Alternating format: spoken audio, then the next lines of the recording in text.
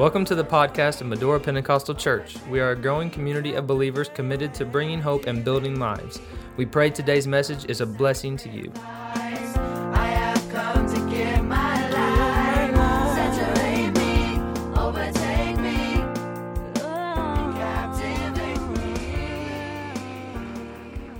I'd like for you to open your Bibles tonight. I'm going to the book of Daniel, the first chapter, Daniel chapter number 1 and verse number 1. Let me say, as you're turning there, getting ready with your Apple phone or whatever app you may be using, whether you've got a Bible, whatever, look on the screen. I am well aware of where I am tonight. I realize this is a men's conference, and so I want to minister to the men. I really do. But I also am aware where I am spiritually tonight. I know the region that I am in. I know that we are just miles away from a spiritual stronghold. I know that. And so what I'm about to plow tonight, I want us to be willing to go and deal with that in this hour that we're living in. Because as the song they sang a while ago, I am an overcomer. I'm not fighting for victory. I am fighting from victory. Praise God, I'm an overcomer. Daniel chapter 1 and verse number 1. In the 3rd year of the reign of Jehoiakim, king of Judah, came Nebuchadnezzar, king of Babylon, unto Jerusalem and besieged it. And the Lord gave Jehoiakim, king of Judah, into his hand with part of the vessels of the house of God, which he carried into the land of Shinar, to the house of his God. He brought the vessels into the treasure house of his God. And the king spake unto Epenez, the master of his eunuch, that he should bring certain of the children of Israel of the king's seed and of the princes, children in whom was no blemish, but well favored and skillful in all wisdom and cunning and knowledge and understanding science, and such as had ability in them to stand in the king's palace, and whom they might teach the learning of the tongue of the Chaldeans. And the king appointed them a daily provision of the king's meat. Somebody say a daily provision.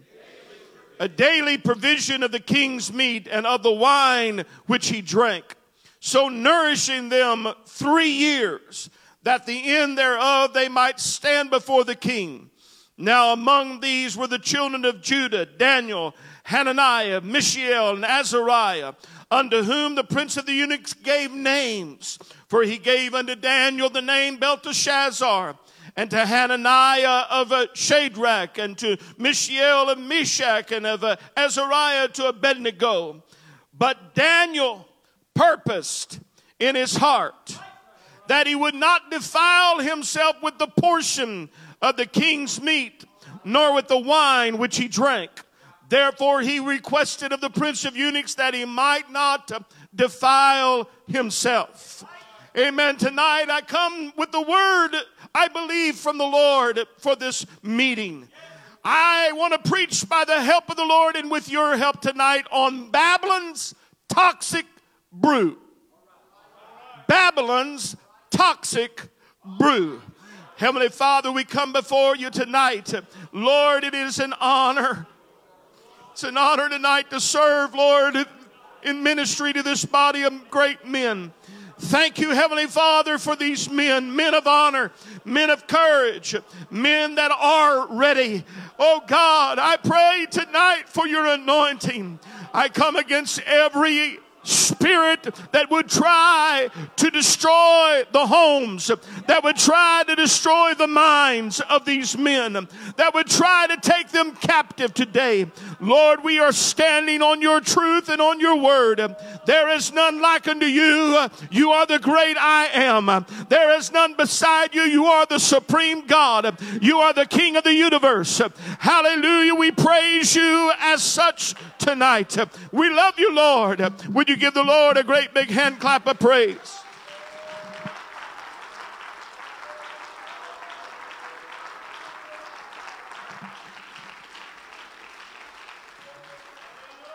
Praise the Lord. The Lord bless you. You can be seated. Consider with me for a few moments the dynamic and remarkable story of Daniel. It's a story of courage and deep conviction and commitment. Daniel perhaps is best known for the man that spent a night in a pit full of ferocious felines and lived to tell about it. Daniel's known as the book with great history and dreams and visions. It has lions and beasts and angels and demons and gold statues and adventure and mystery and suspense and even a little fantasy. If you like a good story, Hollywood has no match to Daniel. It even has a king who thought he was a cow. Daniel provides details of ancient history and some amazing prophecies geared to the end time. Daniel the man emerges with Joseph as the only two men of the Old Testament to which there is no mention of them ever erring or committing an evil act. What an amazing story. What an incredible man. We understand that Daniel was from the Hebrew family, a royal family. Matter of fact, the head of the palace was to go and find the healthy, handsome and intelligent men. Daniel was to be a part of that group that the Hebrews were looking at, that were well-favored, skillful in all wisdom, cunning in knowledge, and understanding science. Daniel was handsome. Daniel was fit mentally and physically. He was a specimen along with his others that came. Daniel was loaded with courage. He was fearless. If you read chapter 2, you will find that Daniel jumps in and saves the day for the rest of the wise men of Babylon when the king said, I want you to tell me the dream and the interpretation of the dream, or I'm going to kill everybody. But Daniel steps in with some boldness and courage even as a young man. Daniel was recognized by the queen of Babylon as a man who had wisdom. She said, wisdom of the gods. She said that Daniel had an excellent spirit and knowledge and understanding, interpreting of dreams and showing of hard sentences and dissolving of doubts. Daniel was an amazing man. Jesus called Daniel the prophet. Carmen wrote a song about him and called him Daniel the dangerous dude. Amen. I want to tell you, Daniel was a super smart. He was, if he was want to be one of those guys you hang around with because he made you look smarter than you really are. Chuck Norris wears Daniel jammies.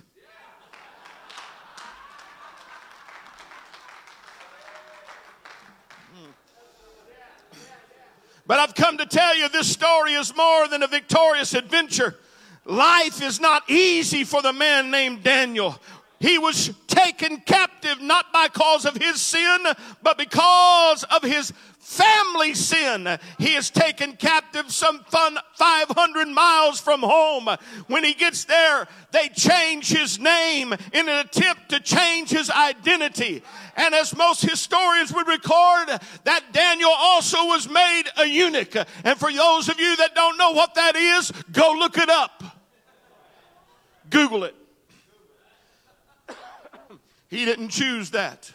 Never having a family, never having a wife, never having children. He didn't choose to spend 3 years in the Babylonian pagan practices of the arts of the occult and their university. He didn't choose to be surrounded by gross wickedness and debauchery.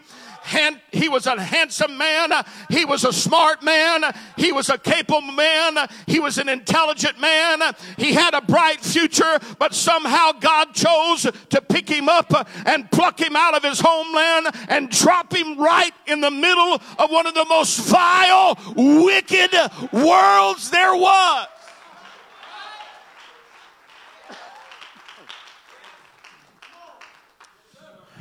Quite frankly, Daniel got a raw deal if you look at it. He could have become cynical. He could have become bitter. He could have become angry. He could have resented God and his religion. He could have resented the word and his faith. Amen. He could have chose to say, I'm 500 miles from home and I choose to drink. I choose to eat. I choose to embrace whatever they tell me. Daniel didn't have a choice about his name. He didn't have a choice about his school. He didn't have a choice about where he was at, but he had one choice. He said, you can be around me, you can be about me, but you're not going to be in me.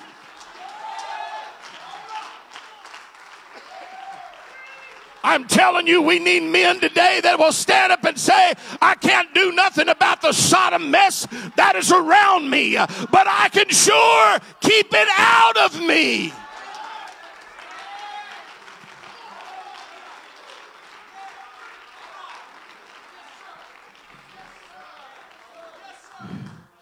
Daniel lived in a culture that hated his values, hated his morals, hated his beliefs, hated his God.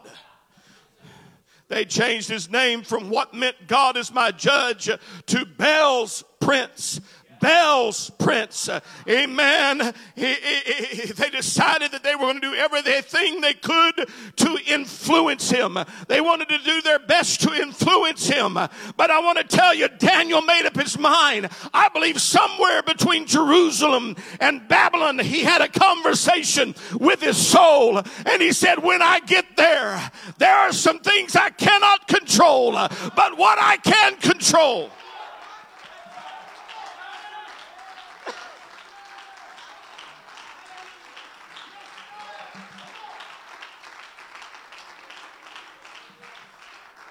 He could have said, this isn't fair. I'm going to go ahead and eat, drink, and be merry because tomorrow I may die. But Daniel purposed in his heart not to be intoxicated with the wine of Babylon, neither to be influenced by the spirit and the mentality, nor the doctrine of Babylon. Amen. Babylon's brew may have tasted sweet, but Daniel said it's toxic. It's not sweet. It's bitter.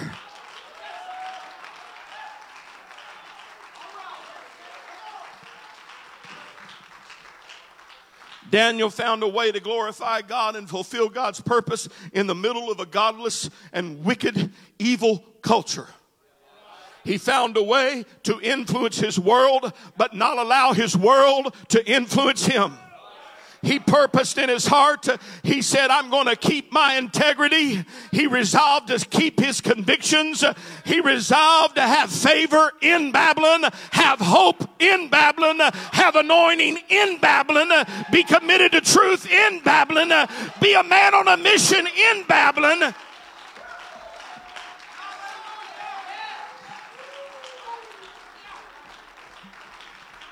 Try to destroy my faith, and I'll just purpose not to drink its brew.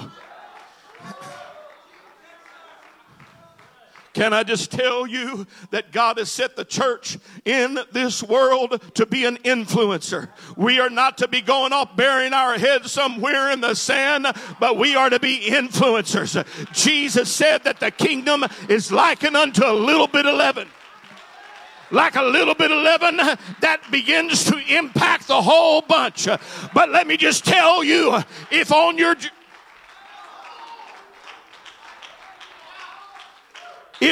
job you're not influencing who's around you, then surely make sure that they are not influencing you.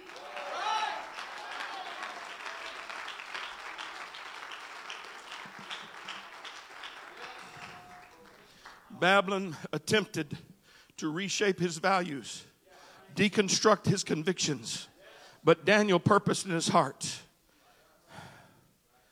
to understand the spirit and the brew of Babylon.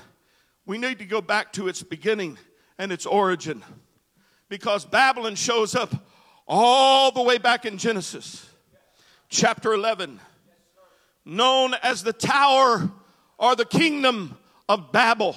Because literally in the Hebrew, Babel is a form of Babylon. It's where the word comes from. Babylon comes from Babel. If you look at Genesis 11:2, you will find that the Bible says, and it came to pass as they journeyed from the east, and they found a plain in the land of Shinar and dwelt there. That sounds pretty tame. That sounds pretty, well, we're going east, and then all of a sudden we decided, hey, we're going to put roots down right here. But you got to understand what God had said, what the purpose of God was. Let me show you the sin that was in Babel. Number one, Babel rebelled against the purpose of God. God's purpose for humanity was go, disperse, and be fruitful.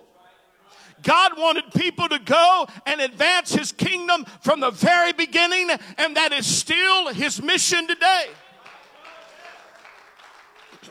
But Nimrod decided that he was going to do something his own way. And he used his self-interest to intoxicate the people, to let them know, amen, hey, God's plan is not really the best plan. I've got an idea. I've got a purpose. Matter of fact, Genesis 10:9, the Bible calls Nimrod a mighty hunter before the Lord. That doesn't mean that God acknowledged him as a mighty hunter. That means he was a hunter of men in the face of God. He was a front to God, and he said, I'm going to go get men, and I'm going to influence men to do what I want them to do. So we're going to say no to the purpose of God, and we're going to stop right here and build us a city. Sin number one of Babel in its beginning is they rebelled against the purpose of God. Sin number two, Genesis 11:3, they said one to another, let us make brick and burn them thoroughly. And they had brick for stone, and slime had they for mortar. Science became king in Babel. Science and education was a premium in Babel. Nimrod, we find, began to advance technology. Technology became more important than purpose.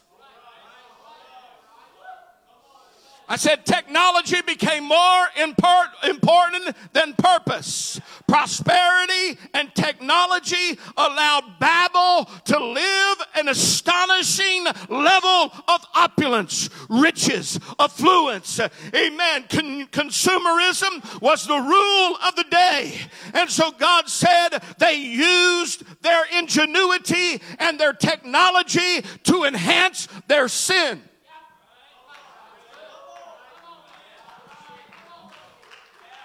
This is the beginning of Babylon. Number three, they said, go, let us build us a city. Go, let us build us a city. We find that the first time the word kingdom is used is for the kingdom of Babylon. Nimrod, the great hunter, was successful in getting men to come into his system of government. He established a systematic form of government and religion because they had a tower they were building to the sky so that they could say, we don't like the way God said to worship, so we're going to build a system of government and a religious system that we can do what we want. Do you know today that history bears out that every pagan deity has its bed in all of Nimrod and Babel? Every pagan religious system has its start in that, except for a church that was born with the words, then Peter said unto them, repent.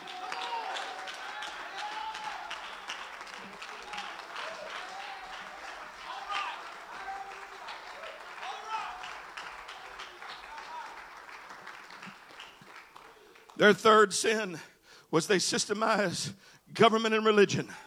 The fourth is they said, let us build a tower up to the heavens.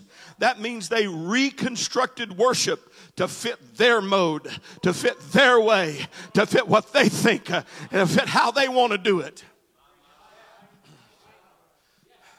In Romans 1, Paul spoke of a people who knew God, but they didn't glorify him as God. They professed themselves to be wise, but they were fool. Subsequently, they changed the glory of the uncorruptible God into a God of their own making and their own choosing. We are in that spirit today. I'll do worship how I want to do worship. You're not going to tell me how to worship. I'll worship like I want. What the spirit of Babel says is, I got a better idea than God. I got a better plan than God. I've got a better purpose than God. I've got a better way of worship than God. I got a better way to organize than God. It's the same old lie. God does not have your best interest.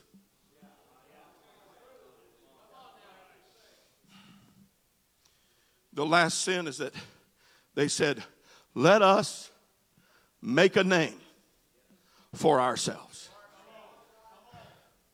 Let us make a name for ourselves. Nimrod influenced and persuaded and shaped the thinking of man until it didn't look like anything that God wanted.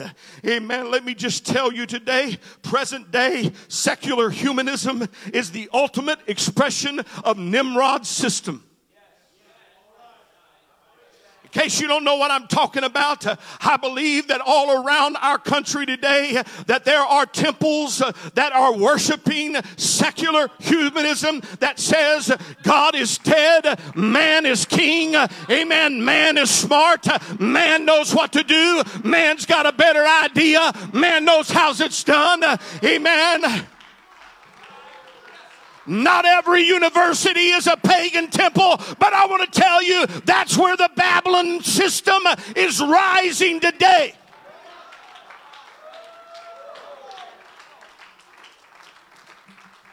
In the Bible, we find that Babel is a place. Babylon is a city. Babylon becomes a nation. Then it becomes a region. And then it becomes a mentality. Babylon becomes a mentality or a way of thinking and acting. Now, I'm just going to get completely out of my notes. I thought I wouldn't go down this road. But you find in the book of Revelation where the Bible speaks about the mark of the beast. The mark of the beast is in the right hand and in the forehead. We've made that everything from a stamp of 666 to a UPCI code. Did I say I? I'm sorry. To a chip. We made it everything.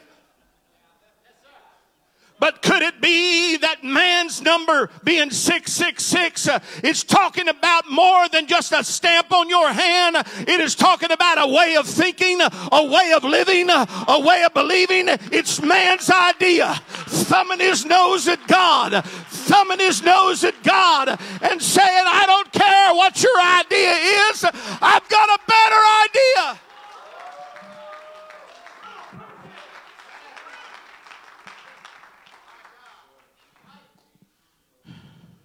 If you want to know what the Babylon mentality is, God lays it out for us in Isaiah 47.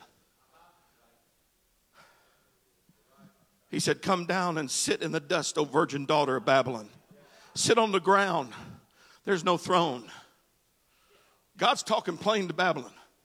He said, there's no throne, O daughter of the Chaldeans, for thou shalt no more be called tender and delicate. That don't need a whole lot of commentary. Other than Babylon thinks it's charming and alluring. I sit on my throne. I am important. I am my own queen. Now, there's a reason why Babylon is known as a lady, as we will find out later on.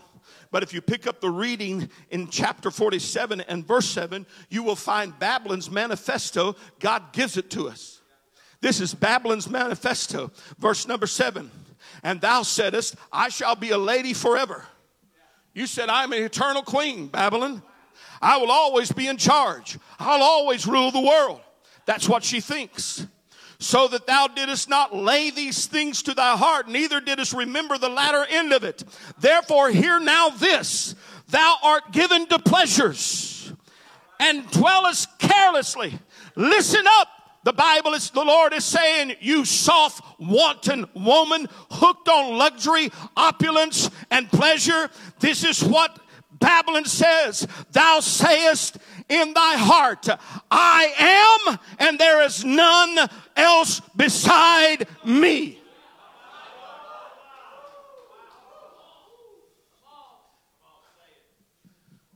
The Babylon brew is a brew that says, my interest is the most important interest. My wants are the most important wants. My thoughts are the most important thoughts. If I think it, it must be right.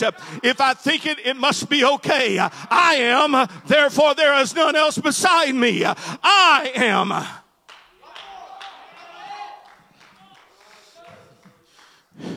He goes on to say in verse 9, and these two things shall come to thee in a moment, in one day, the loss of children and widowhood, and they shall come upon thee in their perfection, for the multitude of thy sorceries and for the great abundance of thy enchantments.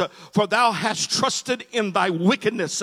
Thou hast said, none seeth me. Nobody sees me. I'm going to live how I want to live. I'm going to think how I want to think. I'm going to be how I want to be. Then he said, and thy wisdom and thy knowledge hath perverted thee, and thou hast said in thy heart, I am, and none else beside me. I'm here to tell you, Orwell got it wrong in 1984. He got it wrong. He thought that the coming future would be that they would pull everything away from man. They would take knowledge away from man. But Huxley got it right. And he said that what was going to happen is that there would be an oversaturation of information. And now we are dealing with a Babylon mentality that says, my wisdom is right. I don't care what the book says. I don't care what the preacher says. I don't care what this...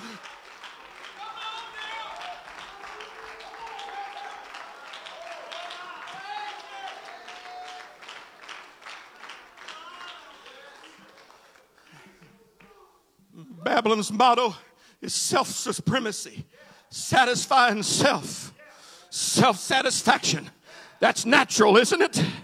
Hallelujah. I am. I'm going to follow my cravings. I'm going to follow my desires. I'm going to follow my passions. I'm going to follow my thinking. Babylon says, I want to be known. I want to be famous. I want to be liked. I want to have followers. I want to have subscribers. I want to have friends.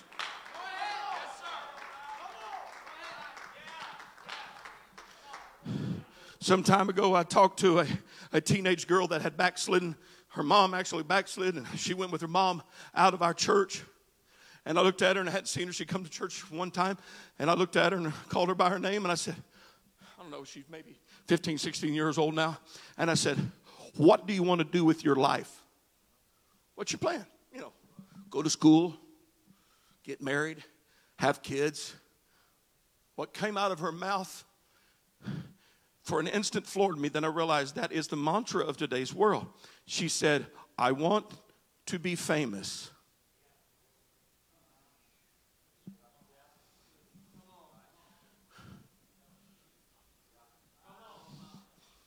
Babylon says, I am, and there's none else besides me. I am. Help me, Holy Ghost. I am. I want to be popular. I want to be accepted. I want to be myself, whatever I think myself is. I really want to know who I am. And if that don't work, I know better than God how to be a humanitarian. I can be a better humanitarian than God. I can love better than God. I can be care for people better than God. But I want to tell you who is the original I am. It is not Babylon, but it is the Lord of glory. He said, I am the first and the last. I am the Lord, my glory I will not give to another. I am the Lord thy God. He said, before me there is no God, neither shall there be after me. I am the Lord. I am God. I am He. I am the Lord. I am the Lord that maketh all things. I am the Lord and there's none else. I am the Lord and there's none else. I am the Lord and there's none else. I am the Lord and there's none else. For I am God and there's none else. I am God and there's none like me. I repeated no verse. I repeated no verse. All of that come from Isaiah. Amen. Laying the foundation. God says to Babylon, you're missing it. I am.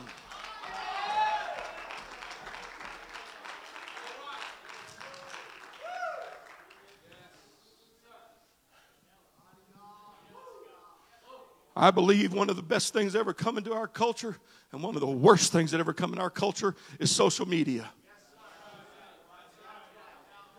I got a rumble of amens. I've watched as people have lost their loving mind because somebody unfriended them. Get a life.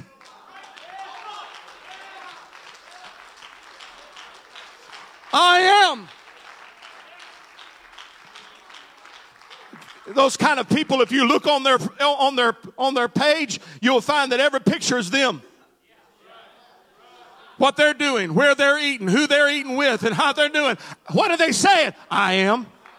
And beside there is no.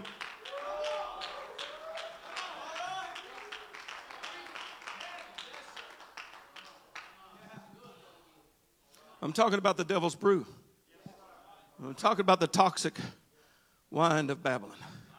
Go to Revelation 17. We saw the beginning of Babylon. Now let me tell you the end of Babylon. The end of Babylon. Revelation 17:1 says, and there came one of the seven angels which had the seven vials and talked with me, saying, come hither, and I will show unto thee the judgment of the great whore, sitting upon many waters. Oh, that's not very kind, is it? When you finish reading what the Bible says about who she is, that is probably very kind. Then verse 2 says, with whom the kings of the earth have committed fornication. The kings, the rulers of governments and of nations have committed fornication. I'm not talking about actually sleeping. This is a spirit now. This is a mentality. It's not an individual. It's a mentality that the kings of the earth have gotten bed with.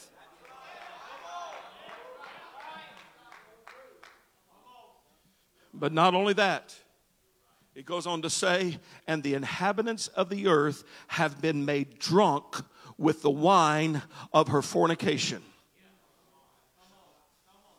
Daniel knew what he was doing. Daniel understood when it came to certain things, you just don't ingest certain things. There are certain things we don't need to be putting in our mind. There are certain things we don't need to be putting in our bodies. There are certain things we don't need to be drinking, eating, but we sure don't need to be thinking.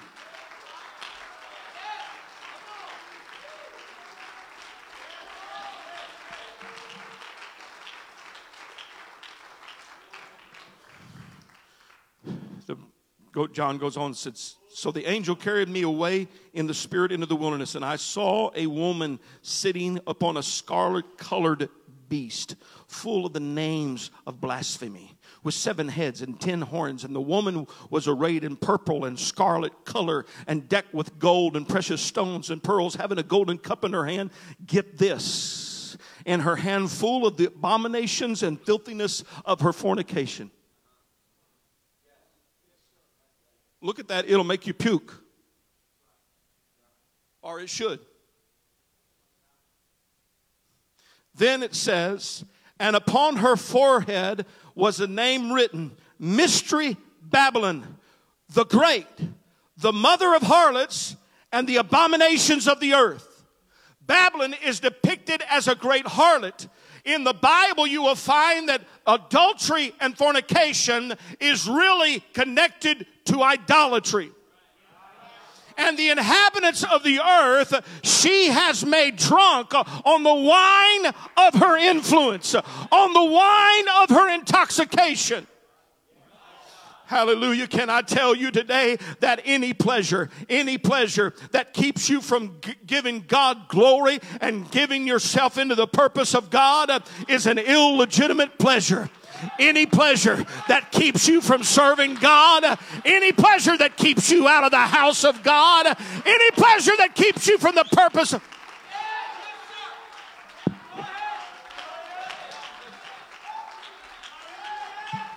Hallelujah. Do you know why Gideon picked 300 men and sent the rest away? It's because 300 kept their eye on their purpose while they were taking care of their needs. Amen. I want to tell you, any purpose that keeps you from serving God is a brew you don't want to need to be drinking.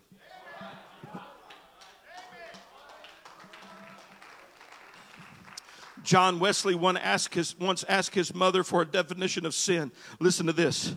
John Wesley's mother said this: "Take this rule, son. Whatever weakens your reason, impairs the tenderness of your conscience, obscures your sense of God, or takes off your relish of spiritual things, that thing is sin to you."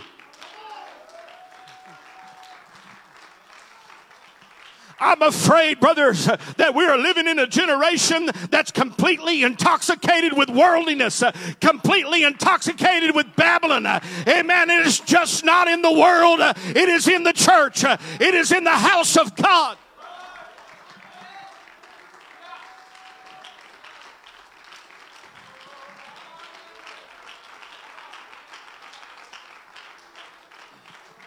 I got more things to say than I got time to say, but just let me tell you what Isaiah said. "Woe unto them that rise up early in the morning, that they may follow strong drink and continue until night, until wine inflame them." I'm not talking about natural wine. I'm talking about the brew of Babylon. I'm talking about a mentality. I'm talking about a way of thinking. And Babylon is nothing more than the pimp of Satan to get the world drunk on an idea that says no to God.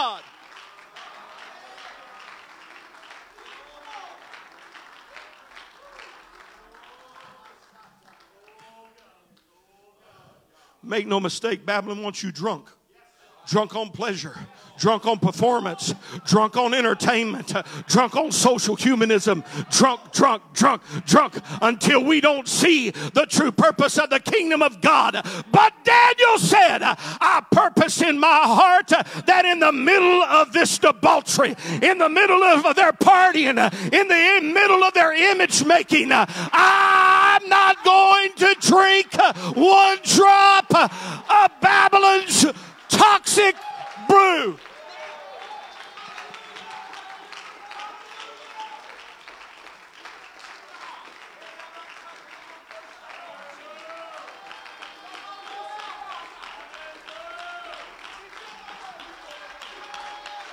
Help us, Jesus. Help us, Jesus, to be men like Daniel.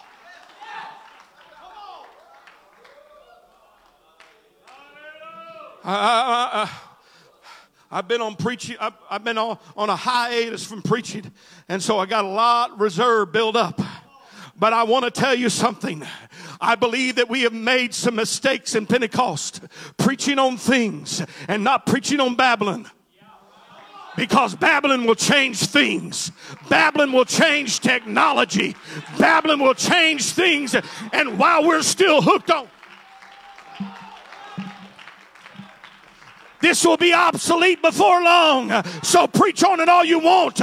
But let me just tell you, you better preach on Babylon's thinking.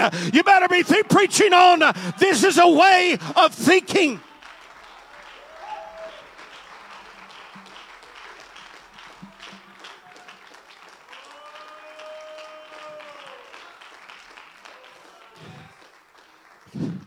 Can I go on? 1 John 2:15, you know this. Love not the world.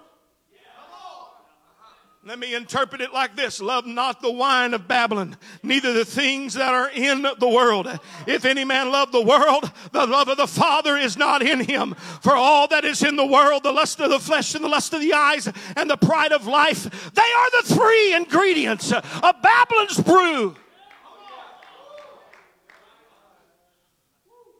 The American culture has become drunk on the wine of the world. Drunk. Absolutely drunk on pleasure. Drunk on sports. Drunk and addicted to having fun. Drunk. Amen. It's time that we get more upset about Babylon's brew than whether they kneel or they stand.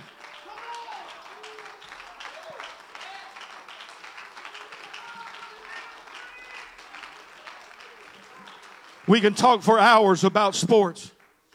I said we can talk. I've been the biggest duck in the puddle. Talk about sports for hours. I can talk about playing golf, and I can talk about doing those kind of things, watching movies and TV and politics and culture. Talk about it for more and more and more. But this old guy in the last few days has felt the weight of conviction that says, are you sober, Tim? Are you really sober? Or are you thinking like Babylon?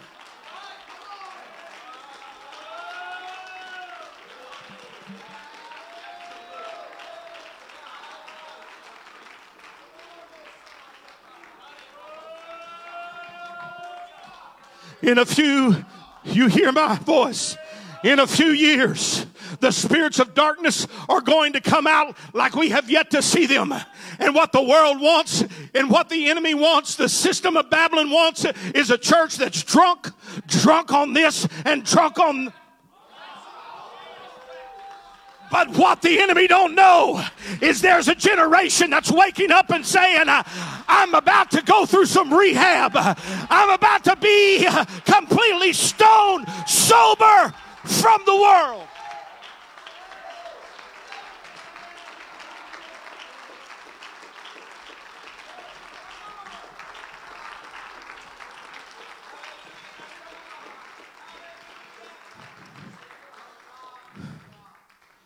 Back in the 1990s, many of you know my dad. In the 1990s, my dad was pastoring in Lepanto, Arkansas.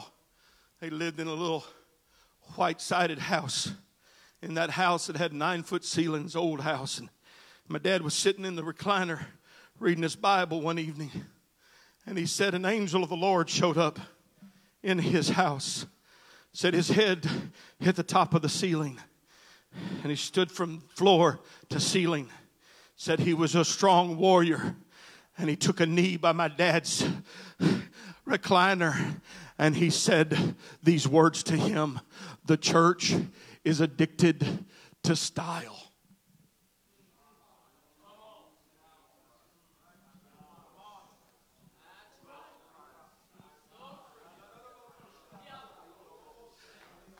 We're addicted to how it looks, and if it don't look good here, and it don't look good there, and if it don't look good on our, we've got a live stream, and thank the Lord for it. But I don't want to get so addicted that I've got to make sure that I'm doing everything like the world, and how the world does it, and how the world looks. Oh God, let me preach a gospel that is not peppered with Babylon's brew.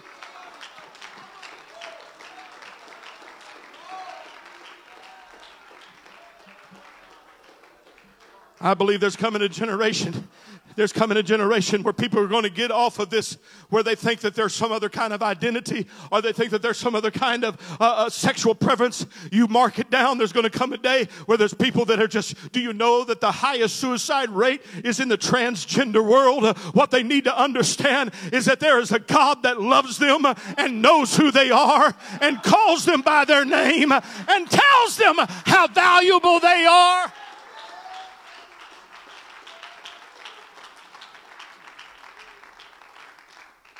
Oh, somebody say hallelujah.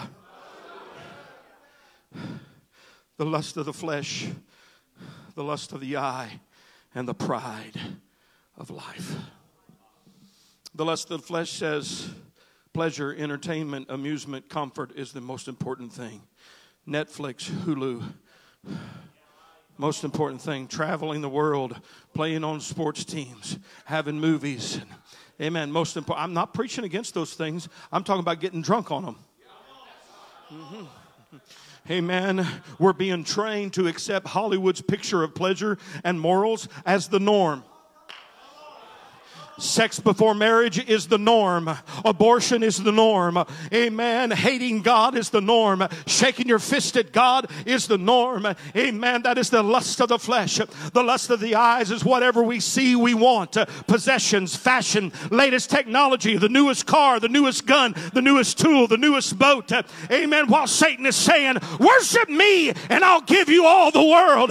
Amen. We get hooked on stuff and we rob God from blessing us.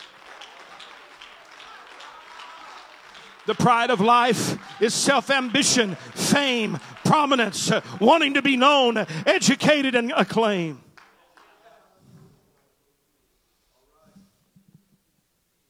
Babylon is not just being drunk in the system of the world. Babylon is being drunk in the church. We may just be a little tipsy. Come on, I think we need to be serious with ourselves today. We get addicted to the newest craze or technique of church. This group goes through and we do it that way, and this group goes through and we do it that way. And the Lord's sitting back and says, y'all sound like Babylon to me. Oh, that went over.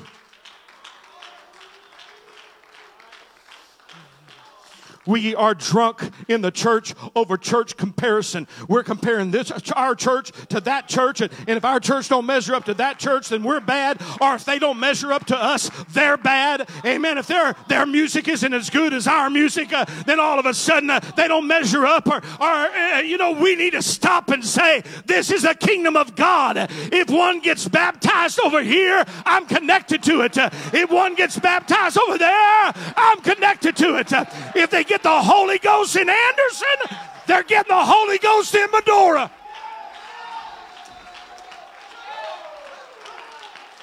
Satan, I'm not going to drink your brew anymore.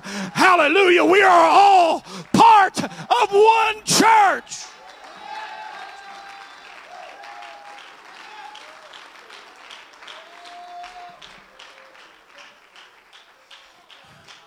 Quickly. There are 11 organ systems in the body, and alcohol affects every one of them on the first drink.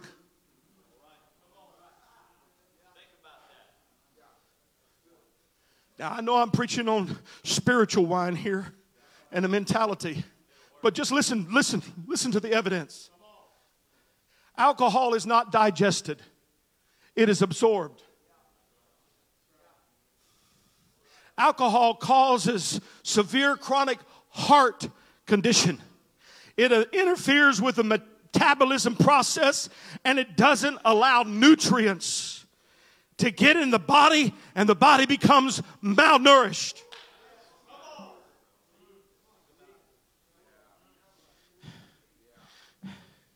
The liver can only oxidize 1 drink per hour. The only way to sober up in natural is time. Your liver is also where alcohol gets metabolized. The liver turns alcohol into a toxin, and that toxin can release cancer into the body. Alcohol causes a compromise of the immune system. It blocks testosterone, creates cardiovascular abnormalities, makes one more susceptible to infections, viruses, and serious diseases. And you want to drink Babylon's brew? I'm talking about in the spirit now. Alcohol slows down muscle movement and impairs muscle coordination.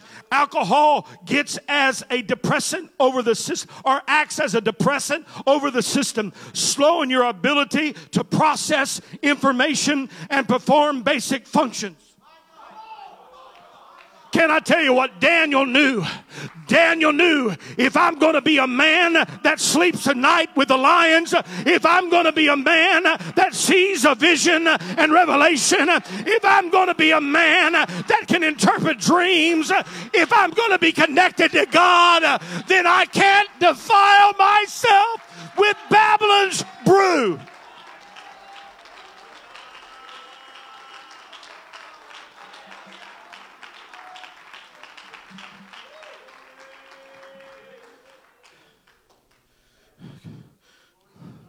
Let me talk to you about the escalating effects of alcohol. When blood alcohol level is at 0.02%, judgment, inhibitions, and emotions are affected, resulting in increased relaxation and excessive talking. When blood alcohol reaches 0.06%, reaction time and coordination is decreased, but neither may be very obvious. Slow to move, slow to go to where you need to go, slow to respond. When blood alcohol is 0.08%, you are considered legally drunk in every state of the union. When alcohol level is 0.10%, vision, speech, balance, perception, and self-control are affected. Amen. At 0.18%, walking and standing are noticeably affected. And 0.20%, memory is impaired. The brain centers for intelligence, emotions, sensory motor abilities are affected. Cannot think clearly and become excited or angered easily.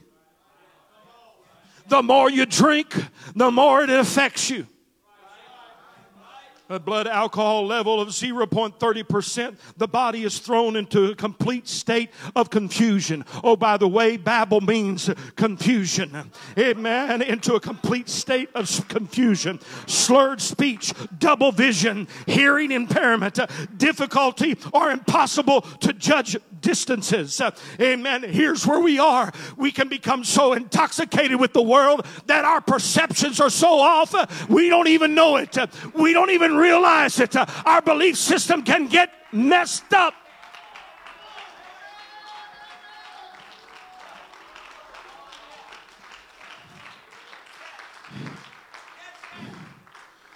At 0.40%, the brain can barely function and the nervous system is ineffective. At 0.50%, a person slips into a coma. Breathing, heart action, and blood pressure are decreased dramatically to a dangerously low point. My dad tells a story about two drunk men in Louisiana years ago, in down south Louisiana where he was raised. Amen. Brother Allen, you know about mosquitoes in down south Louisiana? These two guys got drunk and they fell asleep. They just passed out in the ditch. The next morning, they came and found them dead. The mosquitoes had drained the blood out of them. If for no other reason, you better realize that the enemy wants to destroy your soul, destroy your mind, destroy your home. He wants you hooked on pornography. He wants you hooked on a thinking. He wants you hooked on a feeling.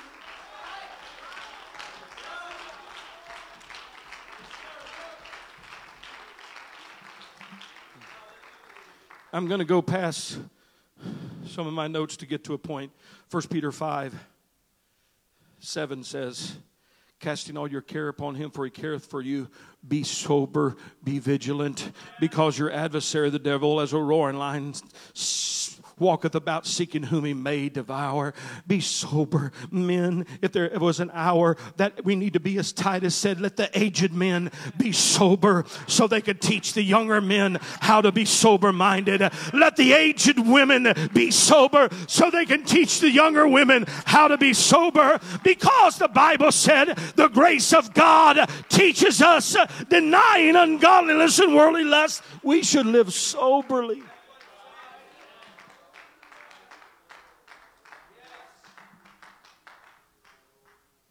I never, Brother Lane, I've never had to deal with alcohol problems in my family. My dad wasn't an alcoholic. He had an alcoholic uncle. I never had to deal with it. I've never had to deal with a man, but I have a son-in-law who has. And here's what I do know, is that the drunk is the last person to admit they're drunk. They'll shake the keys in your face, staggering, and say, I'm not drunk. I can drive. I'm good. I'm good. I'm good. What the Revelation says, and I'm coming to a close. What Revelation says in 18:4 is speaking of Babylon, and it says, come out of her, my people. He's not saying come out of the world. He told us to go into the world. But he's saying come out from their mentality. Come out of their thinking. Test it by the Word. I believe you ought to test every movie by the Word. I don't think you heard me. Hold on, quit clapping, quit. I don't think you heard me. Test every movie by the Word. Test every TV show by the Word. Test every Hollywood junk by the Word.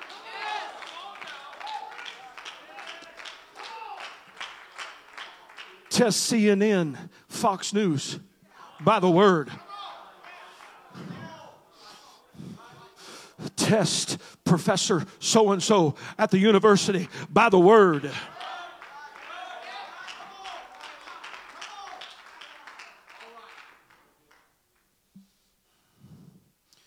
We need to be very careful that we have made up our mind as Daniel. I've purposed in my heart. I purpose in my heart that life is sacred, even in the womb. I didn't set that up. My God set that up.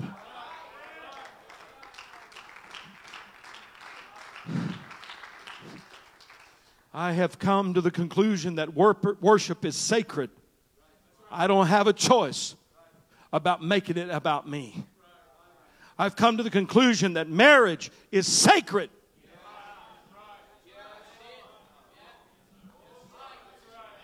No, regardless of what my proclivities may be, or my feelings and my emotions may be, marriage is sacred. I don't have the right to change it. I don't have the right to choose something else. Because God said it was this.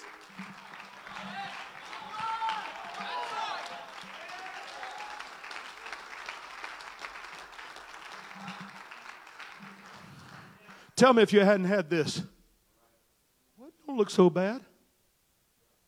Coming to your head. Well, that don't look so bad. Look how they're really getting along. That's got to be pretty good. Do you know what? That's exactly what Satan said. This looks good. It's good to the eyes. It's a fruit to be desired, to make one wise. Amen. Satan doesn't come around like a pitchfork in hand and pointed ears and a tail sticking back out there. He comes as an angel of light. Oh, it looks good.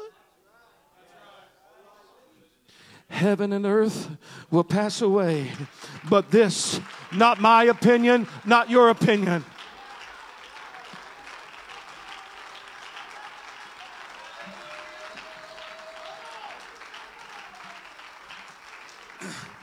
I have come to serve the enemy. Notice, this is not a political debate that I'm in. I'm not talking about Democrats or Republicans or independents. I'm talking about an evil spirit that is unleashed upon our world that says morals don't matter. Morals don't matter. Marriage doesn't matter. Amen. How you live doesn't matter. What you drink and what you smoke and what you put in your body doesn't matter. I read from the book. It says, know you not that your body, not your mind, your body is the temple of the Holy Ghost.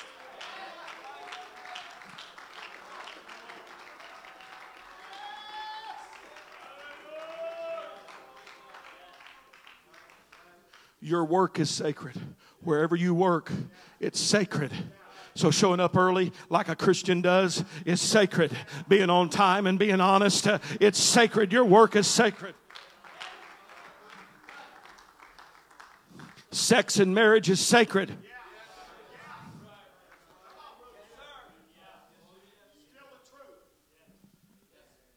Paul said, I beseech you therefore, brethren, by the mercies of God, that you present your bodies a living sacrifice, holy and acceptable unto God, which is your reasonable service. And be not conformed to this world. Don't be squeezed into their mentality. That's what it means. Don't be squeezed into their mentality. Don't be conformed into this world. Stop letting your spirit be led by lies. Okay? He goes on to say, but be ye transformed. Transformed by the renewing of your mind, that you may prove what is that good, acceptable, and perfect will of God. He says, for I say, through the grace given unto me, to every man that is among you, that not to think of himself more highly than he ought to think, but to think soberly. We need sober men to merge. We need men to say, I refuse to be drunk on the wine of Babylon. I must admit to you today, in studying this message and praying about this, Pastor Wilkes, I found some tippy moments where I've tasted a little bit of that toxic brew.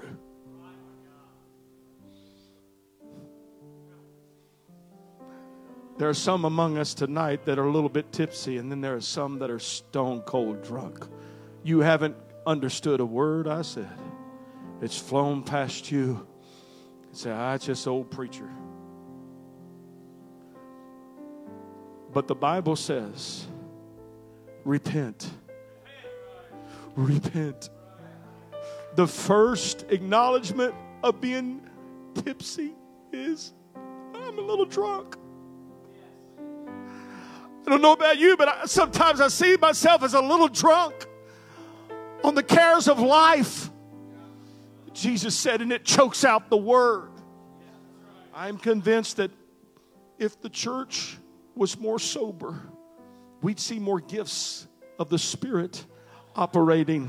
We'd see more prophecy in the church. If the church would just simply say, enough with the drinking, enough with it taking it in, enough with I can't wait to go to eat, I can't wait to go do this, and I can't wait to go there. I want God. Lord, I'm sorry, Bishop. I'm sorry, but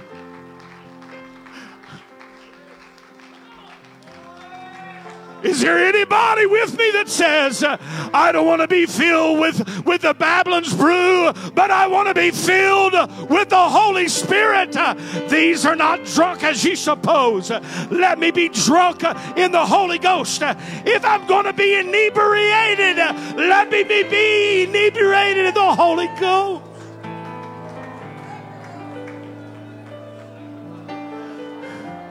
Babylon, I don't have time for you. Babylon, I don't have time for you. I can't determine everything. I can't determine everything on the outside, but I don't have to ingest you. Oh, come on, men. Come on, men. Heaven, help us tonight.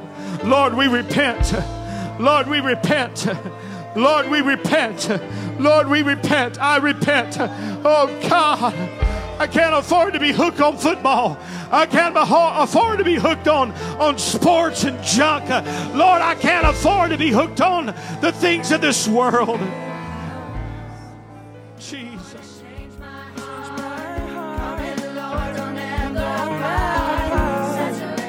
Thank you for joining us today. We pray you have been encouraged. If you would like more information about Medora Pentecostal Church, you can check out our website at www.medorachurch.com.